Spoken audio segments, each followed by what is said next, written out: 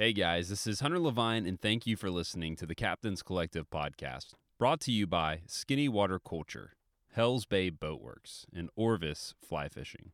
Charleston is a beautiful southern city filled with good food, hospitable people, culture, and of course, great fishing.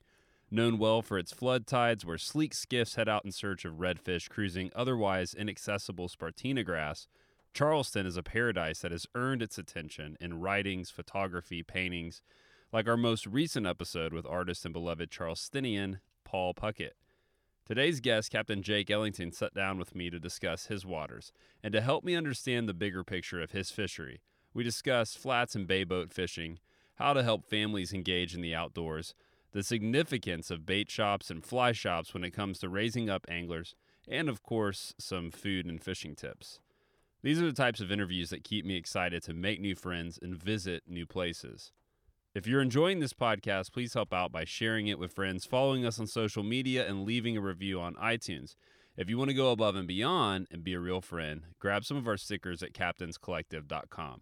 Thanks for your support. We hope that you enjoy. This is the Captain's Collective. He's out there.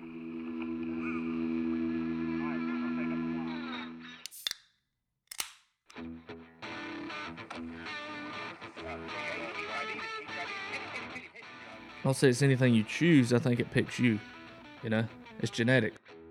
Let everything else stop in the world and just be quiet. And it's amazing where your mind goes at that point, and where it doesn't go. And sometimes just that quiet space is what we need, and especially in this day and age. If you have a fly rod in your hand, it's this tool that takes you to beautiful places.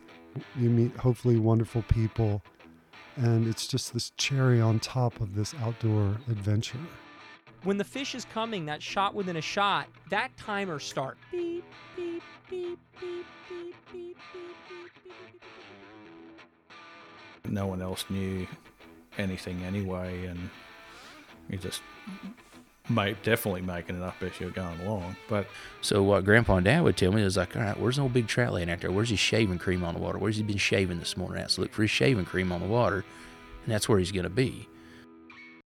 Hey, Jake, thanks so much for sitting down with us and hanging out on the podcast. Recently, I was talking with Paul Puckett, and he pointed me your direction, and I'm really looking forward to the opportunity to talk about a fishery that I've always wanted to fish and yet haven't got a chance to, Charleston, and just all the great things that you guys have going on over there. But before we get into that, I'd love to hear about how you first got into fishing and how you eventually got into guiding. Yeah, Hunter, man, good talking to you, and thanks for having me on. Got into fly fishing and generally fishing since I was like 10 or 12, and taught myself how to cast and tie flies, and kind of like the, cliche generic stuff. But I also have a strong background in saltwater fly fishing, or saltwater fishing, I guess. Like back in the day in the 90s, the kingfish tournaments and stuff in Florida, like what you're used to. My dad was all into that stuff. And then we spent a lot of time fly fishing in North Carolina and North Georgia, and the two things just kind of came together, and I ended up in Charleston, and that's really kind of how I ended up where I am now. Yeah. When for you did you kind of make that switch from, so kingfishing it's awesome. I mean, but it's very different from flats fishing and push pulling around in a flood tide. When did you first realize that you wanted to be more of an inshore guide than an offshore guide? The offshore stuff was always like what we did. And then I remember back, and we had a place in like Amelia Island, St. Augustine. We spent a lot of summers that area, San Fernandina Marina and all that. And when it was too windy to go kingfishing, you would go red fishing. And it was kind of like something people didn't do then. And when those guys down there realized I could throw a fly rod, and I was 13 or 14 years old, they were kind of like, oh, wow, let me show you, there's Jack Crevalle around, there's redfish around, there's sea trout. Like, you can throw a fly rod, which at the time not many people could, especially not a 13 or 14-year-old. And, it was just, that was when I kind of got introduced to it. And, it was like they almost thought it was just like something cool. Yeah. Did you have many friends fly fishing at that age? I mean, No, When no, a lot not of at us all. were 13, we were bass fishing, you know, All my hopping in friends, ponds. I grew up in Atlanta, and I spent a lot of my time in Florida, but in Atlanta, all my bass fishing buddies, which is all we did was bass fish, were just throwing regular tackle, and I was always just throwing the fly rod. And it was just, to me, that was just what I did, and they just kind of did their thing, and that was my thing. And it wasn't very, there just weren't a lot of people doing it at the time, but it was just kind of what I enjoyed and what I did. Did you do anything career-wise before you got into guiding? Yeah.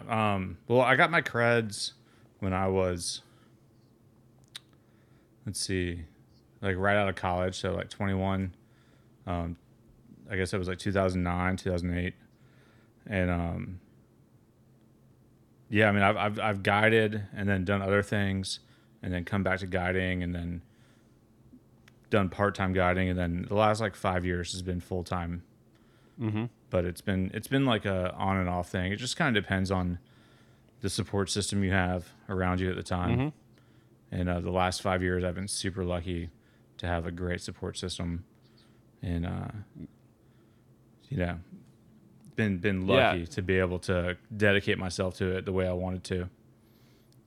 Yeah, and I'd love for you just to share, because I think I've had several guests recently have a setup similar to this, but you know, you have a bay boat and you have a flat skiff, and I'd love just to hear a talk through on kind of how you structure your business and what different things you target and experiences that you offer. Yeah, man.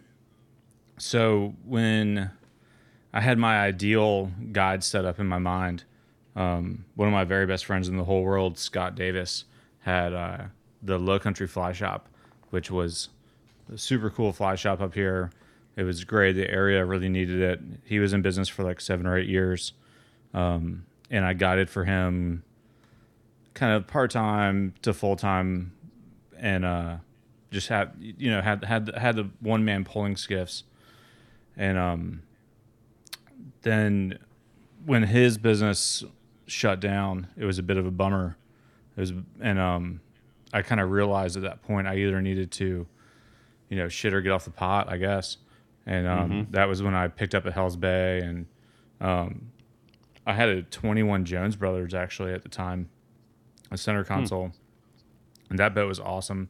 But the bay boat and the flats boat for here in Charleston give you such versatility, because we can go offshore and find those big redfish that are offshore that are spawning, or cobia or amberjack, or false albacore, that kind of stuff. Like, we have a pretty serious offshore fishery here that people can access. And then obviously you need the polling skiff to do the inshore stuff. So it's good. And then also, like, we'd all like to just be fly fishing guides, but to carry yourself through the year and pay all the bills and, do everything, you need to take those families through the marina. I guide out of Isle of Palms Marina, which is a very, there's like a big resort right next to it, Wild Dunes, and it's a beach. It's a big, beach town. And, you got to be able to pay the bills. So getting the bay boat and the flats boat at the same time kind of helps you get those bait trips to pay the bills. And I grew up bait fishing, like I said, so it wasn't too much of a. I've had to relearn how to bait fish after fly fishing for so long. It was kind of embarrassing almost to go back and be like, well, how is it that I can go have like a turbo, like awesome day on the fly, but then I go out with live shrimp and I'm not confident. Yeah. Well, and that was something that I want to talk about too, because I saw a project you did where I thought this was pretty awesome.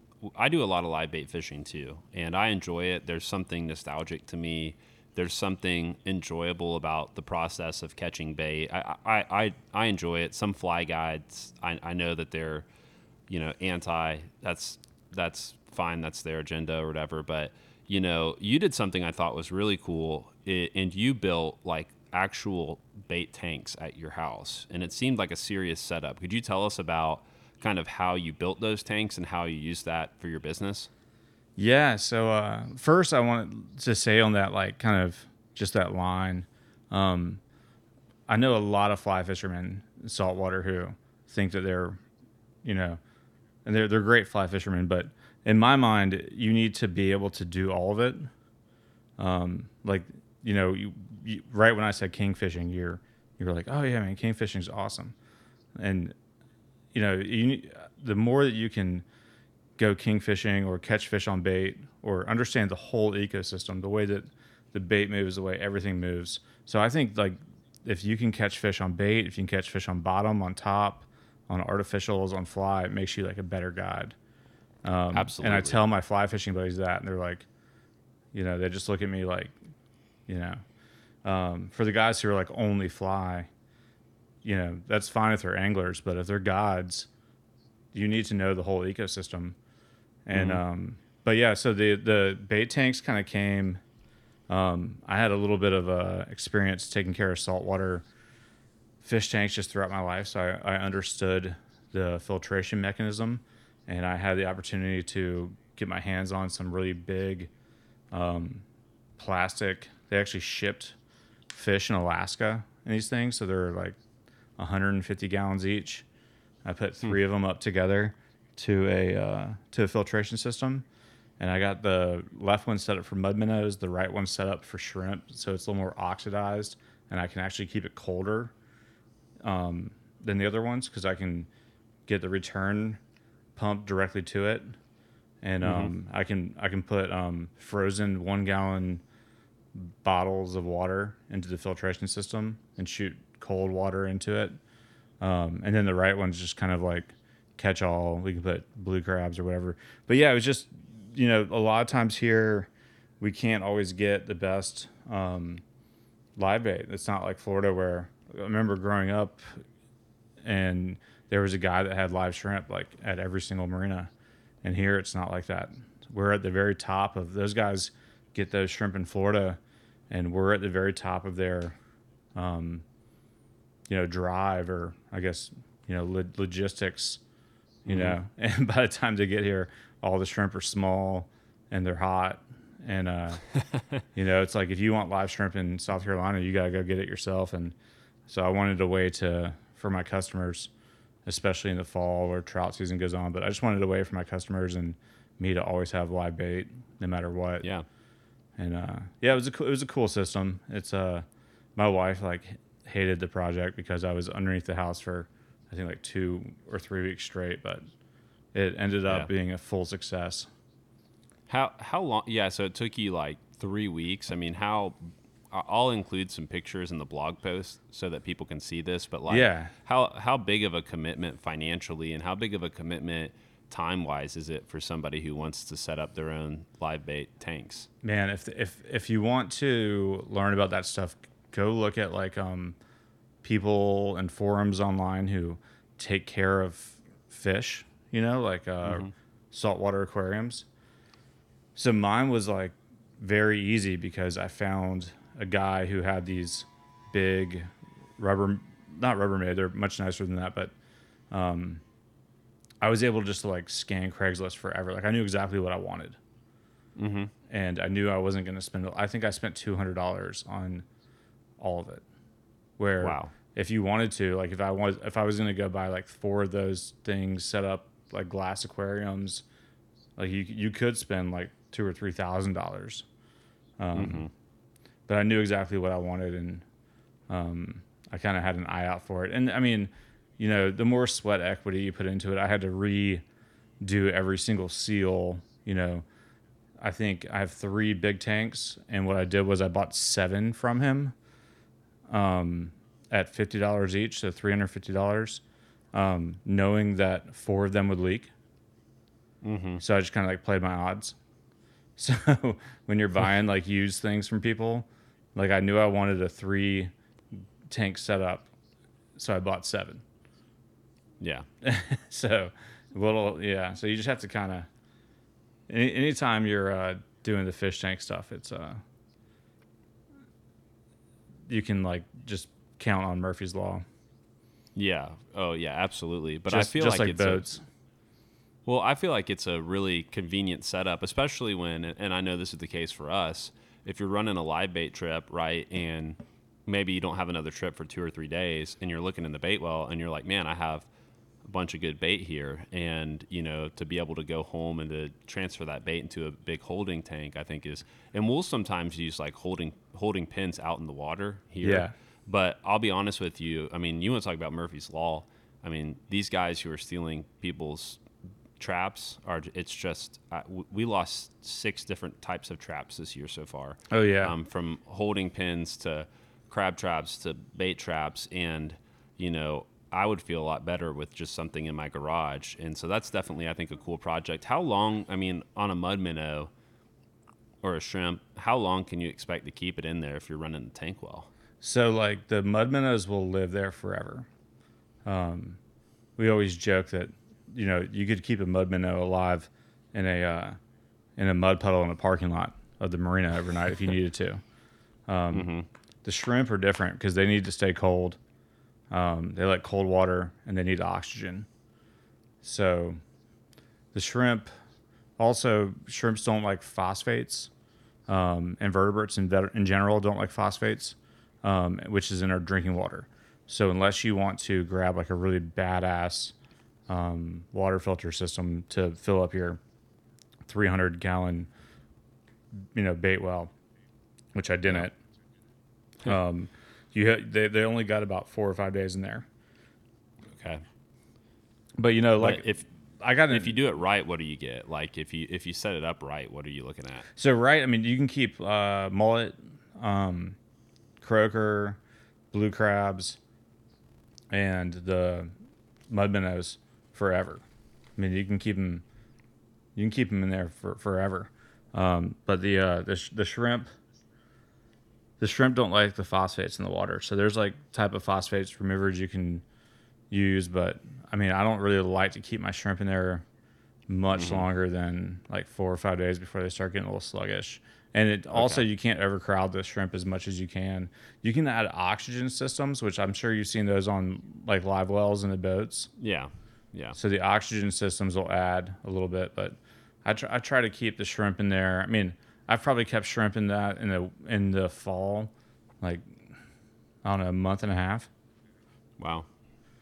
And but every time you have to keep them in there. What you don't want to do is keep them there too long, because if you keep them in there for a long time, you have to feed them, and every time you feed them, you're adding nutrients to the system, which turns into waste, which is something you have to remove through the system. So yeah, it's like a whole science. My wife calls it the science experiment. Well, my kids would love it. I'm sure Oh, your yeah. kids love it. Yeah. We have kids around the same age, and my 3-year-old daughter loves going to touch the fish. She spends a lot of time down there manhandling them. Yeah, that probably takes a couple days off the life expectancy, but Luckily, mud minnows, it's like you're not too worried about it. Yeah, well, it's better than being in the boat with sunscreen on. We have a little thing on the boat that says no hands in the live well, because people, they'll like lather up in sunscreen, stick their hand in there and kill off half the bait, Right. So it's like you gotta teach we usually put them in a little bucket for her to play with, because, we figure we'll just sacrifice those 3, those poor 3, white baits to entertain her. But, you had mentioned something earlier I thought was, I talked to Billy Rotney, who's down in Mosquito Lagoon, and he's got a bay boat and he's got a flats boat, and he brought up similar points. And I do feel like there's a lot that you can learn about just certain species, like particular redfish, where all of a sudden you can fish them really, really effectively almost year round. And that allows you to go to some deeper water that just, wouldn't make any sense with a fly. Could you tell me about like what do you like for you with redfish? Because I know that's a species you love. Like, what's the cycle look like for you throughout the year?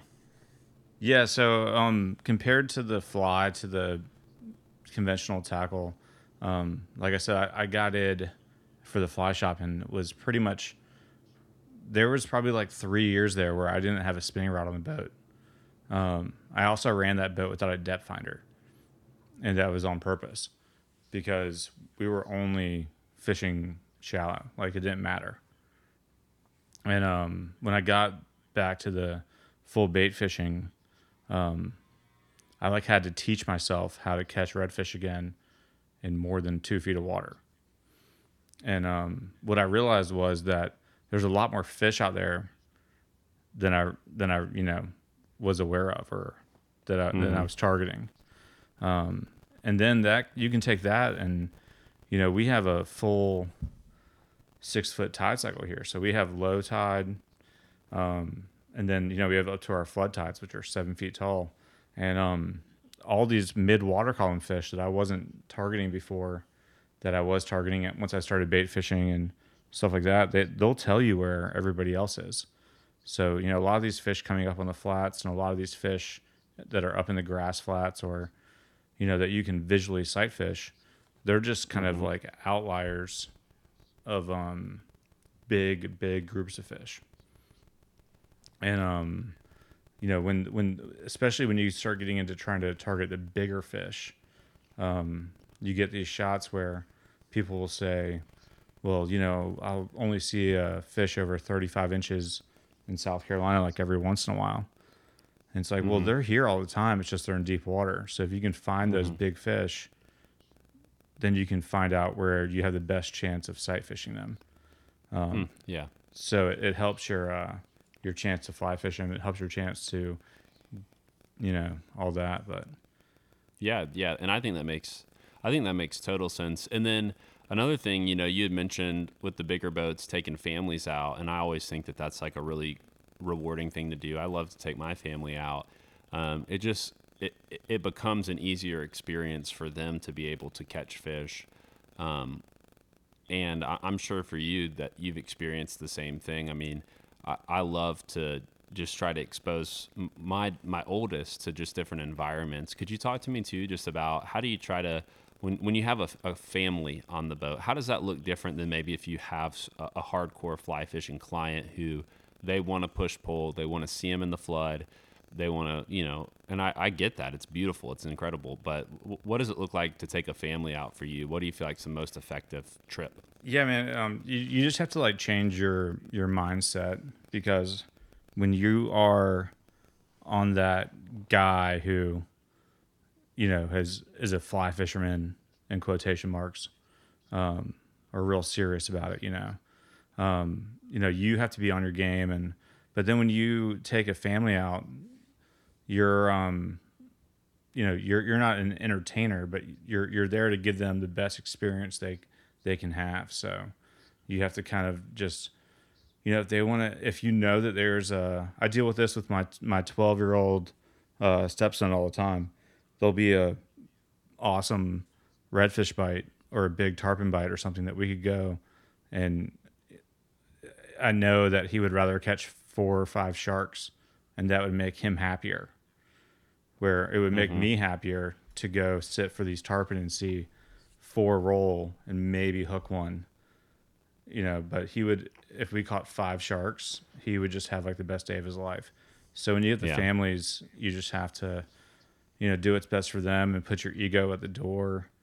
And you might not come back to the dock with a tarpon release or a big redfish or whatever, but if they want to go catch 5 bonnet heads and that makes them super happy, then you did your job better than if you had done the other decision. So you just have to read the situation and at that point you're just you're providing them a good experience. And that's something that I was guilty of when I first was younger. I would say, well, there's a tarpon bite, let's go. It's a 25 or 30 minute extra boat ride that they didn't want to do. Yeah. And, we didn't catch any fish. We saw 1 tarpon roll and they were like, what? When we could have, caught 20 sharks and 10, 15 redfish right by the 10 minutes from the marina, they would have had the best day of their life. So, yeah. And I think that, and I have a lot of friends who have different philosophies, and I really just feel like it's your business. You can build it the way you want. If you just want to do, shallow water fly fishing, then you can make that decision to to really build your business around that. But I agree with you that there is something gratifying, and I do think it's more, for many people in many fisheries, just more lucrative, especially if you want to stay in your hometown, you know, to be able to do multiple types of experiences, be able to take 3 to 4 people out if that's what you need to do. And to me, like, I think there's certain species that, you know, we have great mangrove snapper fishing down here, and I love to do that. It's a really fun thing to do every once in a while. It's not something I would want to do every day, but the diversity, I think, is also just enjoyable. So I definitely understand why somebody would want to build a business just around one type of fishing, and I respect that. And I've interviewed a lot of people who have done that, but I agree too that sometimes guys who have more holistic businesses don't always get the respect they need for the fact that they've really figured out how to craft this great experience for what the customer wants, you know, and focus on them. So I think that's great. You know, taking the family out, I think, is an incredible privilege and something that's really important. I'm reading a book right now called The Last Child in the Woods. It's for anybody who's interested in just thinking about raising children in the outdoors and the effects that technology can have on them that are negative.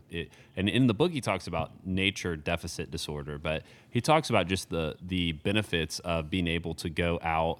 And he talks about a story of how he used to climb an orange tree and how throughout his whole life, he would just think of that moment and it would bring him peace, and how even those small things like going on walks, climbing trees, playing in rivers and on the beach, how those things impact you over your lifetime and not just in the moment.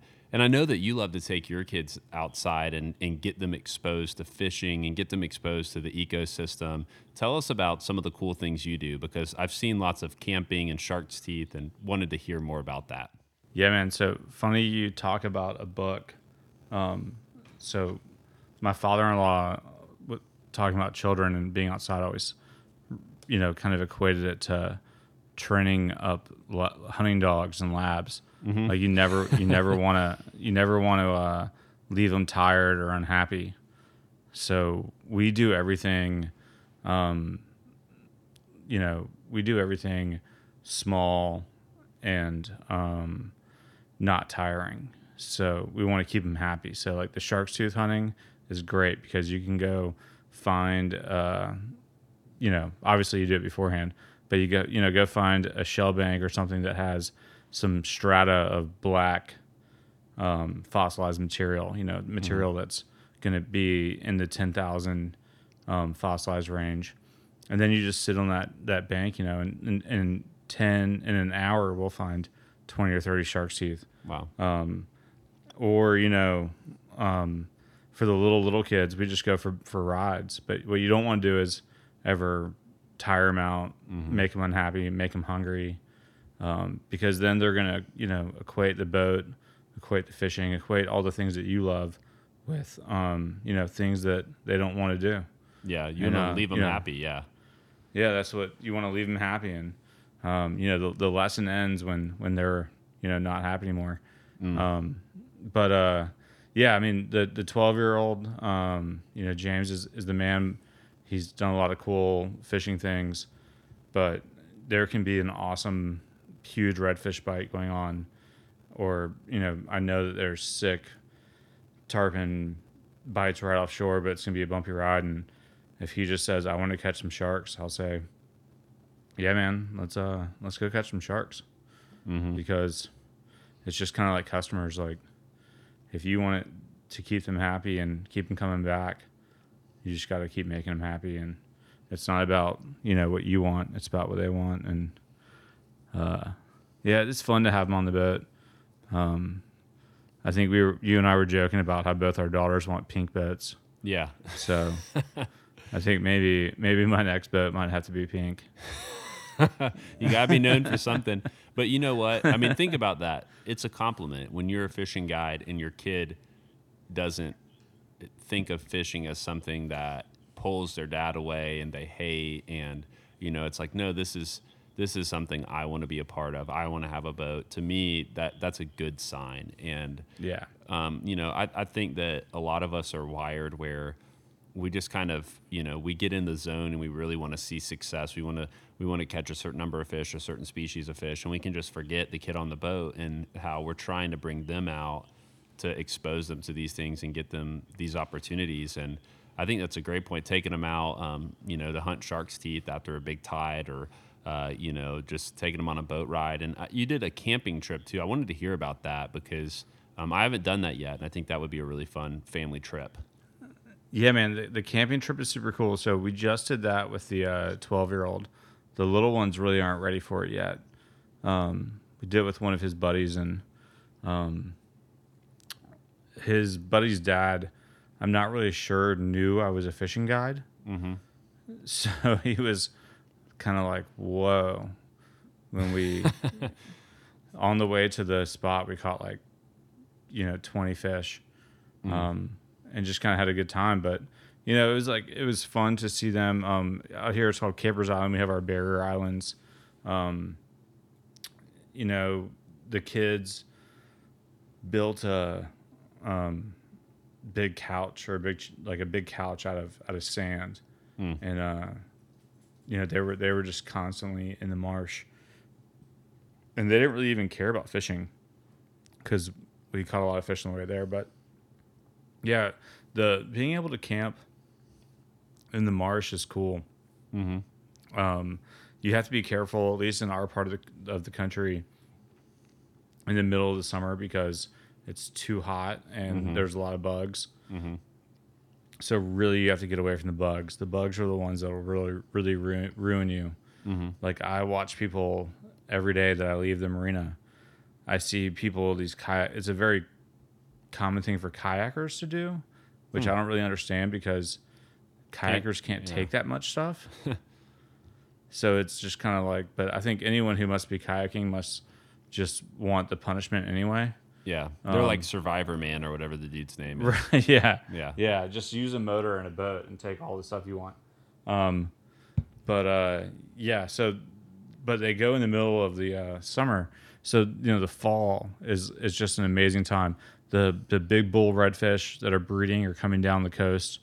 You can catch these big redfish right off the beach. You can camp out there and pretty much just plan on having sand in every single thing that you can possibly bring if you ever camp on a beach.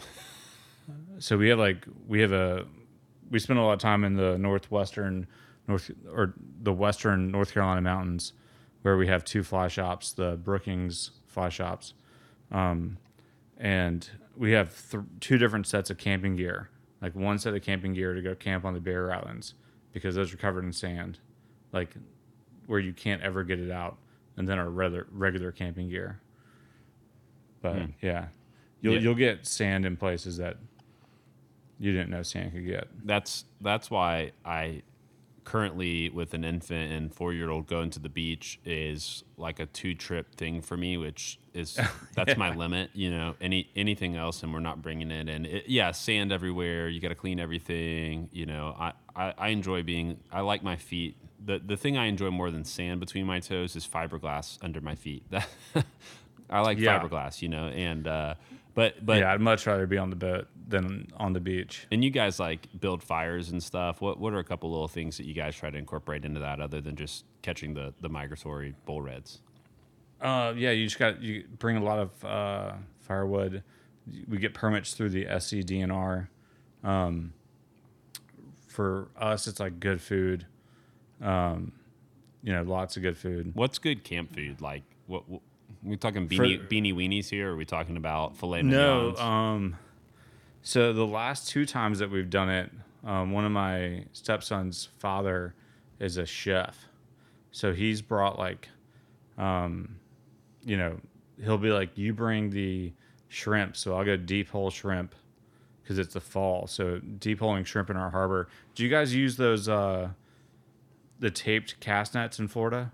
Yeah, some people do. I was going to ask you about that because I personally don't have a shrimp net, but people do. So we're really into the deep hole shrimping thing, and we do it year round here because we have the harbors right here. It's all deep, but yeah. So he was like, yeah, you bring the shrimp and I'll bring the ribeyes, And then the kids don't really care. Honestly, I bring them Chick-fil-A sandwiches enough for 2 days. You like go through the Because- drive-through. You're like, I'll have 12 Chick-fil-A sandwiches. Yeah, no joke. It's like it's tricks that I learned when I used to work on big sport fisher boats. Would be like the owner of the sport fisher boat was always say, man, either you need to have Domino's or Chick-fil-A sandwiches to keep the crew happy, because if they're not fed right, they're going to be like tired, and that's the two easiest good things you can have. So I remember working on an offshore boat that we caught a lot of sailfish and blue marlin and king mackerel and all that stuff, and the guy who owned the boat was like, man, you're in charge of the day before. I want you to go order 1 large pizza and buy 10 Chick-fil-A sandwiches. And it's like, if people forget their food, if the captain gets hungry, if the mates get hungry, like that's the easiest food ever. And then if you bring it home, someone's going to eat it.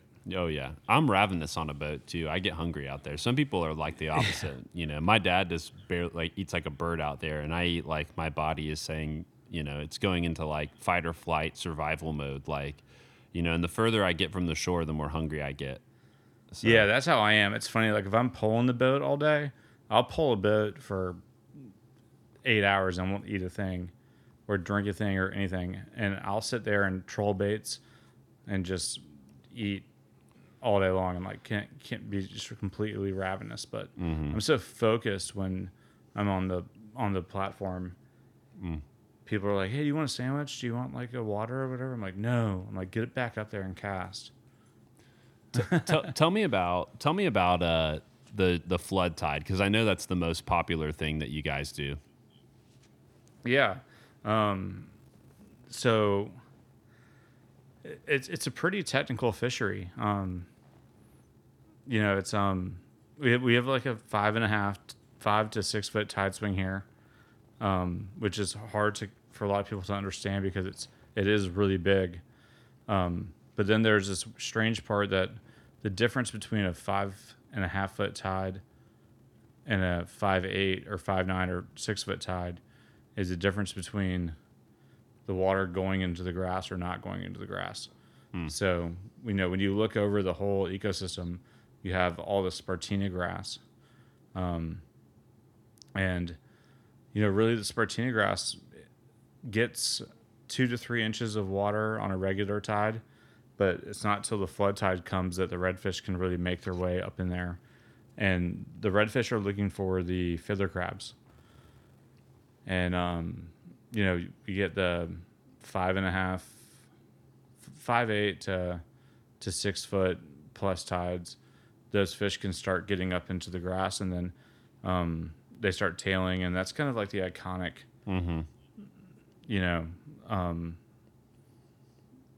shot in Charleston or this part of the coast. Yeah. It's an amazing fishery. It's the fishery that people fall in love with. It's a fishery that I know people that have flats boats and call themselves fly fishing people for redfish, and that's all they do. Yeah. It's the only thing, and it only comes around the full moons and the new moons, and only a couple times a month, and it's only during about, let's say, May to the end of October. But yeah, it's super cool. The shots for a tailing redfish are much different than like a shot on a tailing bonefish or like a tailing permit. Like a tailing bonefish is gonna tail into current, so it's gonna tail into current and it's gonna tail in the same depth of water, where the tailing redfish we have, you can throw to him and he might just decide, he's going to go right or left or do a circle or go back and then go forward. So it's very random. It's very hard to guide. It's very hard, not hard to fish, but it's hard to get them to figure out like exactly what they're doing. yeah, it's very cool. Yeah, the first time I fished it, and I had told you this earlier, but like the first time I fished it, conceptually I understood that the tide was really big and how the tide would come in, and I understood how it all worked. But like when you see that much water moving in that period of time, that's not much different than a normal tide movement. It's a pretty cool thing. And then also when it's time to leave, it's definitely something that you could see that going wrong really quick. Do you have any funny stories of being out there and either yourself or just seeing some, qualified captain, if you've ever followed that account, the qualified captain moment of getting stuck out there when the water flushes out? So I've always had like dedicated flood tide boats. So I've had like Ginu's, like I'm sure you're familiar with that. Mm-hmm. So I've had like Ginu's, and I've had a Harry Spear, super custom, super light boat. That was my go-to. Those were kind of like my fun boats to go do this tide on because it's so fun. And I never had a problem with those boats. Like, the Harry Spear Glades X I had, like if I got stuck there, I could just walk it. It was 17 and a half feet and it was 60 inches wide, or 68 inches wide. But yeah, you definitely see people. The Intercoastal Waterway has shell banks on each side, and people forget about the shell banks, so they'll start looking around and they'll come into a creek and think they can get out of that creek, and then they can't. So yeah, I've definitely driven around the marsh over the last 15 years or whatever, and after a good flood tide, seen people that did not make the right decision. That's a kind way to put it. That's what I would say if I got stuck with whoever I was fishing with. I did not make the right decision. I did not make the right decision. Yeah, yeah, that's tough. The flood tide is also, after a big tide for us, because our tides fluctuate so much. I mean, a regular tide for us can be 5.5 feet. We can have things up to 7.5 feet without really having a flooding event. And so what'll happen is you'll see people who have these like 20 or 30, 34 foot, 42 foot center consoles, and they won't lift their jet dock all the way up or their whatever dock all the way up because they haven't been used to these big tides. And then they'll just come pick one of those boats up and all of a sudden it's gone. Yeah. Now, how does the law work there? If a boat is just, a stray boat, finders keepers? I wish I knew. No, I'm kidding. Obviously, it's not fine. I know. I know there was a buddy of mine who had like a 36 regulator in the marsh for he had to wait for the next big flood tide to get it. Wow. And there was a whole family of raccoons living in it. Oh my gosh. Eating Chick-fil-A sandwiches and Domino pizza. Eating all of his Chick-fil-A sandwiches and all of his Bud Lights. Oh yeah, from his last offshore fishing trip. That would be a hilarious photo too, by the way. Like a photo of a nice boat with just a bunch of raccoons hanging out in it, just making it their home. Yeah, and speaking of the raccoons, I know Paul incorporates them in his art a lot, which I think is just hilarious. He calls it the surf and turf. And they're all over our marsh, so it's not you'll be pulling a low tide creek, and it's no problem to just come around and see a family of raccoons that really don't care you're there, which is really weird because anywhere else they freak out. Now, what flies do they prefer? Do you have any trash flies? Oh man, if I hooked a raccoon, I would cut them off. I wouldn't. Yeah, I would never want to touch one of those things. Yeah, no, they're freaky. Well. If it's okay with you, I'd love to transition into some rapid fire questions because I could sit around and talk about this all day. But I definitely want to get into some rapid fire questions if that's cool with you. Fishing like a local isn't just about catching fish. It's about connecting with the environment and the people who call it home. It's about hearing the stories and traditions that have been passed down for generations and sharing unforgettable moments with the people you meet along the way. Fishing like a local is having an experience that stays with you forever. And with Fishing Booker, you can experience it too, no matter where you are. Discover your next adventure on Fishing Booker. Shoot. So one of the things that Charleston is known for, and I talked to Paul, and he gave me a recipe about what he called smoked okra. And one of my sponsors is Traeger, and I work on collecting some recipes for them and everything. I'd love to know, like, give me some good Charleston food. It doesn't have to be barbecue, and if you have any recipes you could share, I'd love just to get a good dish out of this. Yeah, man. I have to immediately plug John Lewis Barbecue. It's from Austin, but it's in Charleston, so technically it's part of the Charleston, food scene. I have to plug them because it's family. And then after I make that chill, my wife and I love eating grouper and triggerfish. I love it. It's sustainable. When I was a kid and we offshore fished a lot, we used to throw triggerfish back, and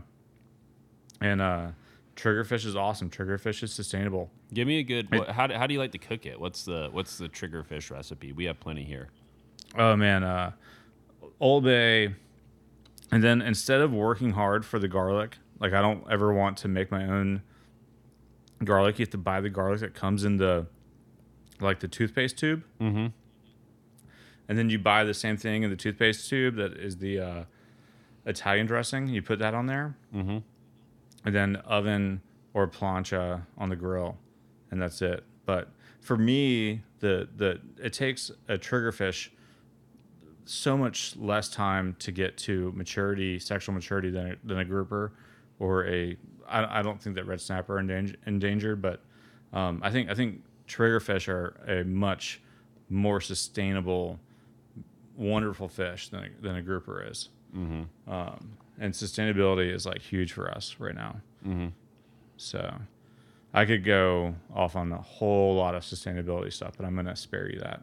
Yeah, and just we'll leave it with try putting some toothpaste style garlic on there, some Old Bay. It's key to get the toothpaste style garlic because then you don't have to sit there. And then if you do the garlic yourself, then your hands smell like the garlic, and then your wife won't touch you later. Yep. And the rest of your day is pretty much just shot. Yeah.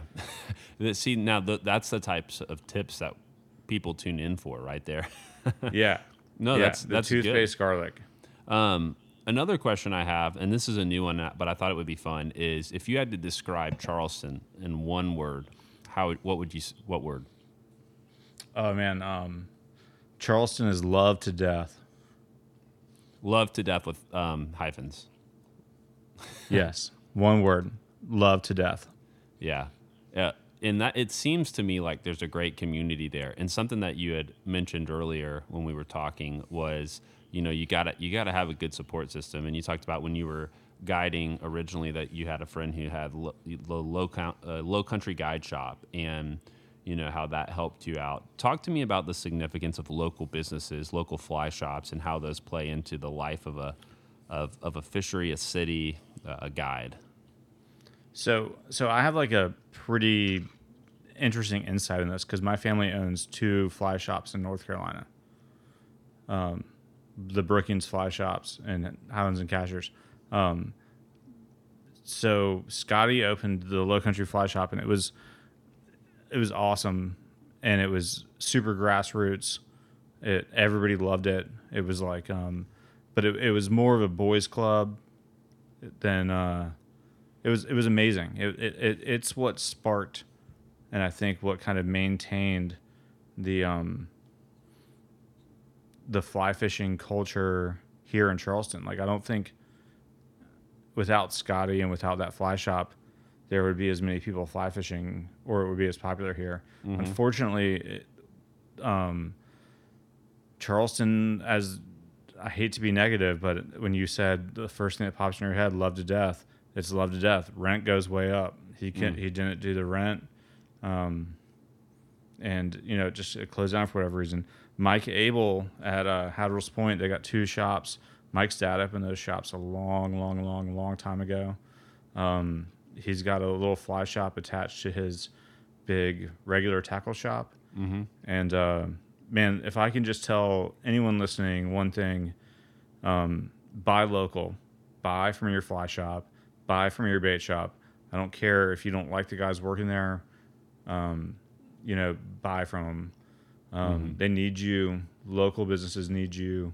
And I try not to get too intense about that kind of stuff. Yeah. But if I don't have a place to go get mud minnows in the morning, your trip that morning with your family isn't going to be as much fun, because I'm not going to always be able to get bait. And the way that things are going, all of Charleston used to have 9, 10 big tackle shops, and now there's 2.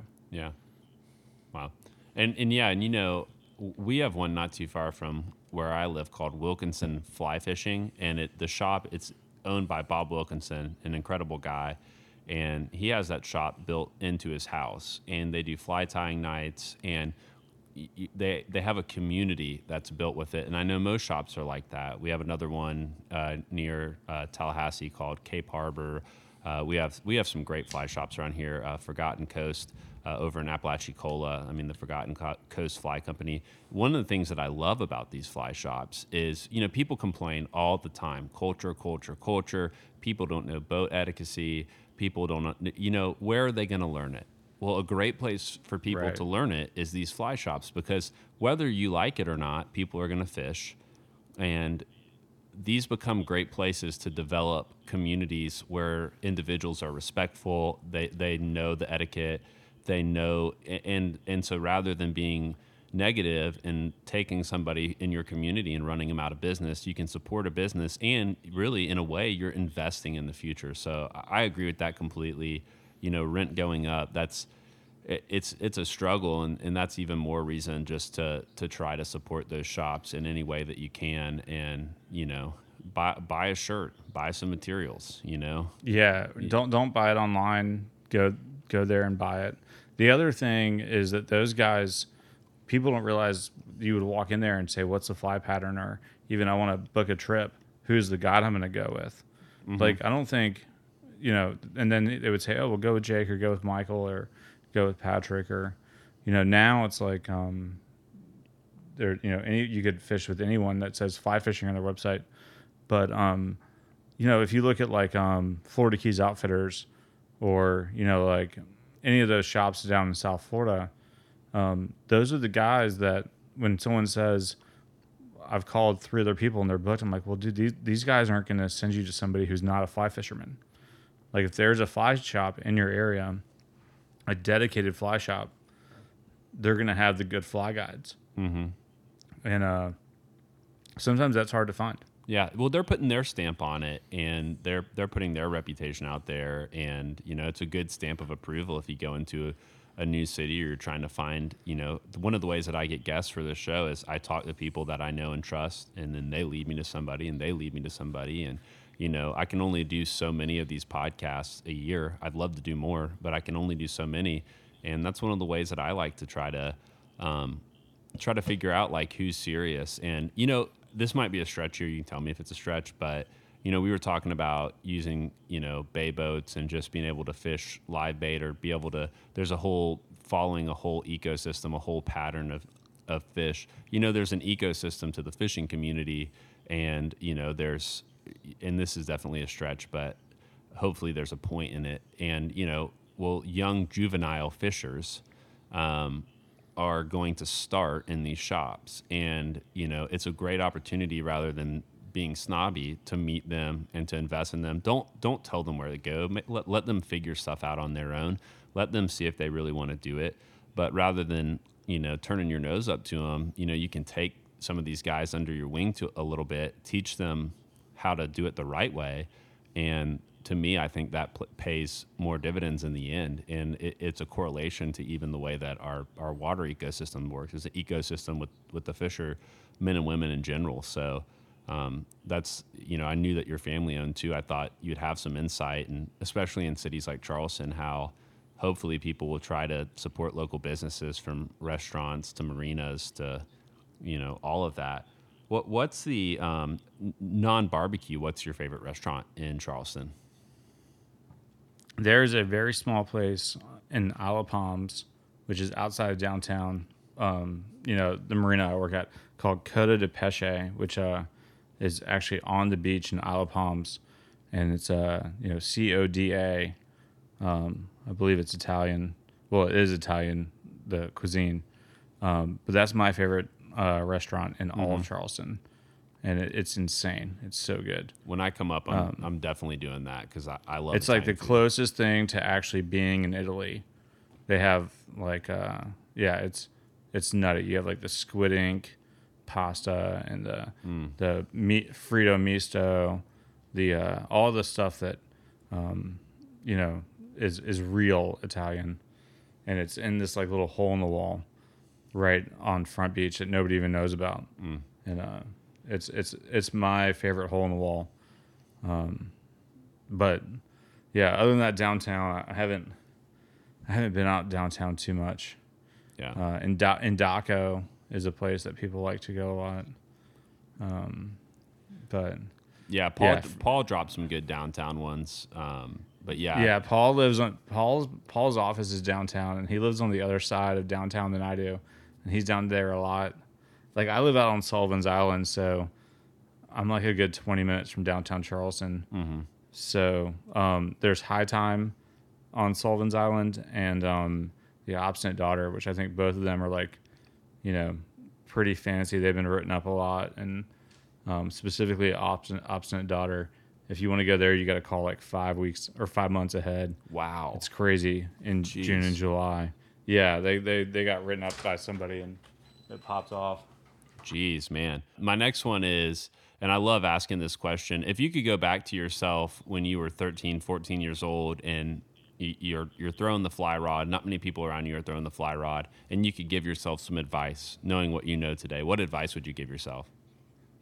Man, I'm not sure I would do anything different because I was like, I enjoyed it a lot. I was hammering it. I didn't fish regular gear. Like I just threw the fly rod. And to me, it wasn't like now people say like, oh, well, like, fly or die, or, I won't, it doesn't count unless it's on fly. And for me, it was just my preferred method of fishing. So it wasn't like a thing where I proved it to anyone, or there was no one else around. Mm-hmm. And the only thing I would have changed would have been to spend more time in the salt, because when we were in the salt, the only time I ever did the fly in the salt was when I had the opportunity, and the people that were around me understood I had the capabilities. Mm-hmm. And it wasn't because they didn't expect a 13-year-old walking on their boat with a 10 weight. They were kind of like, well, let's catch a few fish on gear first, and then see if the bite's good. Mm-hmm. And I at the time I should have just been like, well, here, watch me lay down some line. Mm-hmm. and then they would have, if that was me as a guide, and I had a 12-year-old walk on the boat, and I'm going to go jack crevalle fishing or tarpon fishing or whatever, and this kid brings this Temple Fork Outfitter 10 weight. I'm like, oh, okay, dude. I would have been more assertive on some of the stuff I'd been. Mm. My last question is, you have 3 kids now. You have, you're running a business that has a lot of multifaceted approaches that you can do, plugged into the community. For you, when you think about long-term, future, what does success look like for you? Wow. Man, success for me looks like conservation. Like I want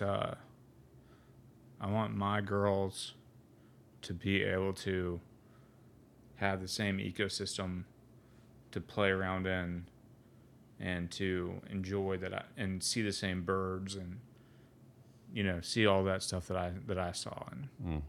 And that would be success for me, because I just wanted to see them be able to experience the same things. Like if down the road the roseate spoonbill or the whatever else wasn't coming to South Carolina anymore, or the tarpon weren't coming, or the jack crevalle weren't coming, or the billfish had we've already lost our tuna, which is terrible. But really I think conservation and getting other people involved in conservation and having our ecosystem being as healthy and productive now as when my children are my age, that would be a huge success for me. And I guess I got a follow up to that. I thought that was a great answer. What do you feel like is the most important thing, the key to trying to see generations live that out and to embody that as well?